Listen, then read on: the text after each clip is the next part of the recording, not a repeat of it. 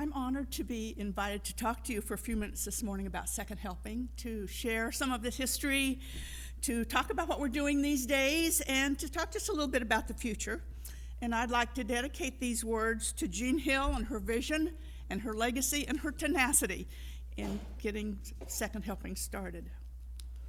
So, where were you in 1998? I know where some of you were and what some of you were doing because you were volunteering at Second Helping. In 1998, Jean Hill, Kay Sinnott, Melissa Sinnott Jones from our church wanted to do something to assist those in need. They saw there was an increase in homelessness. They thought about a shelter, but they thought maybe that's a little too much. And they were inspired by the community Thanksgiving dinner that the Bread Basket did once a year. And that was the germ of the idea that became weekly dinners that, with the work of Jean and Kay, Melissa, many others, many of you, became Second Helping. They served a hot meal on a winter Sunday 25 years ago. First meal, nobody showed. At the second meal the next week, 8 people showed.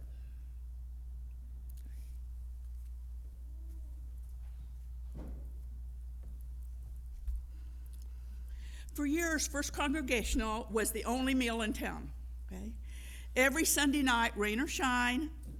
Then other downtown churches joined in the meals. First Methodist, First Lutheran, the Presbyterians, the Unitarians provided breakfast at the Presbyterian church facilities. The Mennonites have been joined with us from the very beginning. And in 2018, the Church of the Latter-day Saints fixed supper on Mondays at the Senior Citizen Center, so after 20 years, a hot meal was served in the downtown area for every meal.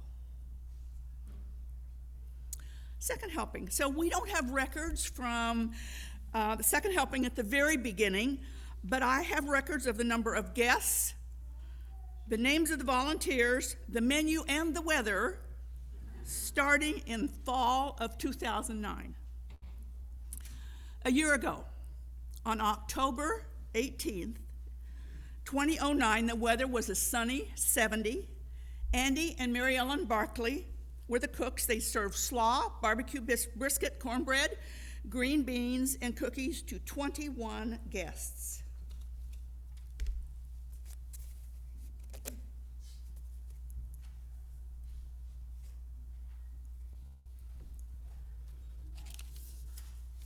Other volunteers in that fall, according to the records, and I know there were many more, were Carrie, Jeff, and Nikki Keller, Ann Smith, Judy Aarons in the ESA group, Alan Levine, Jim and Gretchen Lewis, Angela Hubler, Kathy Beam, Jim Marilyn and Catherine Mock, the Weston family, Joy Shell, Karen Nickelbein, Ann and Dale Stearns and Sue Chucky, and from the Mennonite Church from the very beginning, Bob Atchison, who's cooking tonight, Dave and Ann Redmond, Bob and Karen France, who often cooked, Stan and Myrtle Bartell, Dean Dinner, the Brinkenkoffer family, and Elias Seg.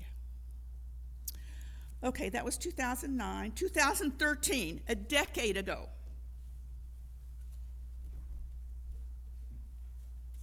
The average was 24.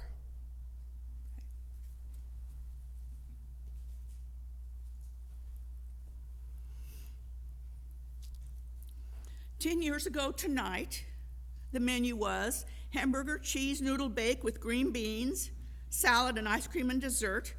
And Gretchen, you were the cook. Remember? And you served 37 guests that night. Okay. So 5 years later, in 2018, we served 1,884 meals with an average of 35 a week. Okay. The cost was $1.09 a meal.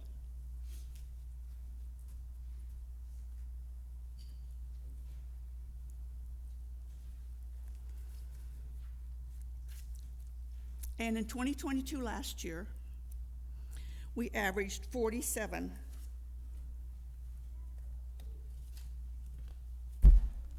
a night.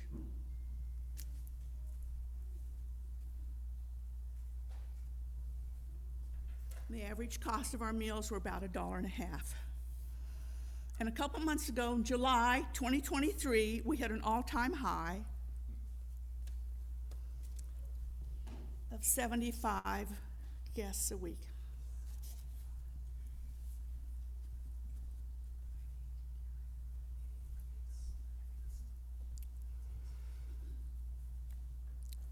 If we count lunches and seconds, that's 125 meals a week. September and August of this month have remained high for this year, with 134 and 152 meals respectively. And so far this year, we're averaging 110 meals a week. That counts seconds and lunches. That's a lot of volunteer hours. 6,500 last year meals, almost 5K so far this year. Second helping volunteers do everything needed to make those meals happen. Volunteers plan the meals, order food and supplies, pick up groceries, pick up recovery food and other donations. They make desserts and cookies at home. They pack lunches. They make sandwiches. They cook supper. They wash dishes. They serve the guests. They greet our guests every Sunday for 25 years. And the volunteers don't just come from our church. We've had critical help from the very beginning, from the Mennonites and from the ESA sorority. We have volunteers from other church groups, student organizations, volunteers from local businesses, from the community. Sometimes volunteering is a family project. Once a month, my sister and my niece and I cook in the kitchen, and all my grandchildren have volunteered to help in the last couple of years. Nick and Amanda Campanella and their two daughters cook and serve regularly, and recently Grandpa has joined them. The Coleman family volunteers regularly together. And when Rachel's dad died, her family decided to honor him by volunteering as a family, and her mom and dad worked on community meals in a neighboring county.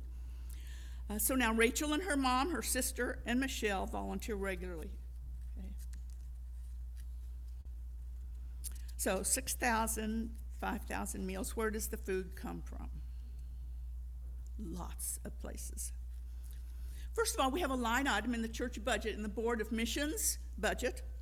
And then, as you know, we collect food and cash the first Sunday of every month. We order every week from Hy-Vee, and that's mostly fresh items for the sandwiches and fresh fruit. They give us a 15% discount. And Jackie picks up our groceries every week. Community groups and individuals provide both food and cash. ESA has been doing both for decades. At a statewide ESA conference this summer, volunteers donated 15 cases of food and over $600. We get USDA commodities. The bread basket provides fresh produce and other items. We get bread from Panera every week. During the school year, we receive food from the K-State Athletic Training Table, a well-organized community effort of food recovery, manages all of that. And the food is donated in from Sodexo, the caterer for the training table. Martha picked up 8 pans of food this week and put it in the freezer. I love stories about gifts of food for second helping. About a month ago, Lions Creek Farm over in Junction City brought us 25 pounds of fingerling potatoes. A friend of mine brought us a bushel of cucumbers to use with the meals and to give away to our guests. For about a year, a cooking adverse friend paid a local baker to deliver fresh rolls and cookies once a month.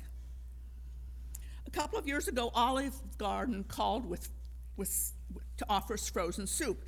They make their soup fresh every day and then freeze and date what they have left over. And we picked up over 200 pounds of bagged frozen fruit soup.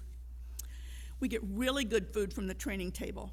And the volunteers are usually glad to just have something to warm up instead of cook the whole meal from scratch. It's usually really wholesome food, right? This year we got meatloaf, pork chops, mashed potatoes, and rice. Okay. Here's a couple examples of menus that we have for our guests. Pulled pork sandwiches, macaroni salad, baked beans and chips, and Carrie's famous fancy cupcakes, and I think that was your menu, wasn't it, Les? I think you did that. Oven-baked chicken, vegetable rice, pilaf, green salad, bread and butter, pumpkin bread pudding with caramel sauce. In an article about Second Helping in Manhattan Magazine in 2019, a guest told a reporter, "The emotional connection to the food that these ladies make, it's therapy. It's therapy for me when I come and have food that's home-cooked by people that love to do it." But you know, it's not all about the food. It's not about the food so much as it's about the people, a guest told Manhattan Magazine. Our guests tell us that the communal environment is one reason they come to have supper with us. Some of them feel very isolated because of homelessness, mental illness, or just loneliness, and find camaraderie and community at our tables. Who are our guests? Anybody who wants a meal, anybody who needs community. Before we got so busy, many of you will remember, volunteers would grab a meal and sit down and eat with our guests. We're way too busy to do that these days. There's a small group who eats together at the same table, and they sat in a vehicle and ate, or on the curb and ate during COVID when we were just doing to-go meals. Our guests come from the shelters. They're people who live all alone. They're people trying to stretch their Social Security dollars. They are youth who've been kicked out of their homes. There are families who come when there are no meals served at school. There are people with disabilities and mental illness. They are our friends, our neighbors, our family. They are the mother who ate with us a couple of weeks ago. We sent home food for her family, and she left at 7 o'clock, and she said, "I feel so loved tonight." Food and love, that's us. Of course, it's not all awesome food and warm fuzzies. We have a paid host, the awesome April, who really is about security, just keeping an eye on everything. We've had arguments among the guests. We had one last week. But we've had only one food fight that I know of. We had a guest who sidled up to me one night and said, "I think you need to call the cops. That guy over there looks suspicious." We have guests with mental health issues. We can tell if they're off their meds. We have guests who only will sit if they can have their back to the wall. Once in a while, we have a guest who just won't leave because he has no place to go. And April will find him a place. And sometimes all is not well in the kitchen. Like when the frozen casserole is still frozen in the middle of mealtime and the cooks had to heat it one helping at a time. That was Michelle. Yeah, I think it was probably several of you. And then there's the one time that one of the cooks dropped a whole pan of mashed potatoes on the kitchen floor during a busy time. Much smaller servings of mashed potatoes that night. And sometimes a couple of volunteers fail to show up, and sometimes we run out of food, like we have a couple of times recently. What else do we do? Fixing supper and dancing around mashed potatoes, we do other things too. We provide information about other resources in town. We listened to a woman who just wanted to talk about her daughter on the 5th anniversary of her daughter's death. We gave a garbage bag to a guy who was kicked out of his home and needed something to put all his belongings in. We passed out ice cream bars and popsicles to guests in line for to-go meals on hot COVID summer Sundays. We give and receive recipes. We send extra food to the women's shelter and the homeless shelter when we have leftovers. We give out Bombas socks that are sent to us. We discuss the merits of peanut butter and banana versus peanut butter and jelly versus peanut butter and marshmallow fluff sandwiches. In a perfect future, hunger would not be a problem in our communities, but it probably always will be. The church groups in Manhattan who provide meals have been joined by other civic and wellness groups to form a not-for-profit entity called Common Table. Our Board of Missions has a representative to the Common Table. Common Table is working on a site where everybody can meet together. It will have a communal kitchen, yay, with lots of commercial-grade appliances. And it's at the old high school, middle school, 8th grade center, whatever, on points. It's expected to open in about a year or so. But we'll still be there. We will be there serving and cooking and cleaning up and washing dishes and preparing lunches, doing our bit to fulfill our mission. It's a blessing. It saves people's lives, a guest told a reporter. Well, second helping is a blessing to us volunteers too, right? We receive so many thank yous and so many God bless yous, and we hear that's just like my grandma used to make, or that's the best shepherd's pie I've ever had. I think that was your shepherd's pie, right, Grandma? Yeah. And although we're very tired at the end of the evening after fixing supper for 60 or 70 guests and cleaning up afterwards, I, for one, usually go home with a smile on my face. I feel blessed to be part of this mission. I feel blessed to be able to work with all of you awesome volunteers. I go home on Sunday evening hearing kind words and thank yous of the guests, feeling the camaraderie of the volunteers, understanding that together we are helping Manhattan become a caring community. And I think of small joys such as this one. One Sunday night, after a very busy evening, one of the guests sat down at the piano after most of the others had left. She played Debussy, one of my favorites. The cooks and the volunteers stopped what they were doing and stood in the dining area to listen. And a young mother with a 4-year-old daughter who was packing up and getting ready to leave stopped her task, picked up her little girl, and danced around the room. Food and love, that's what we do.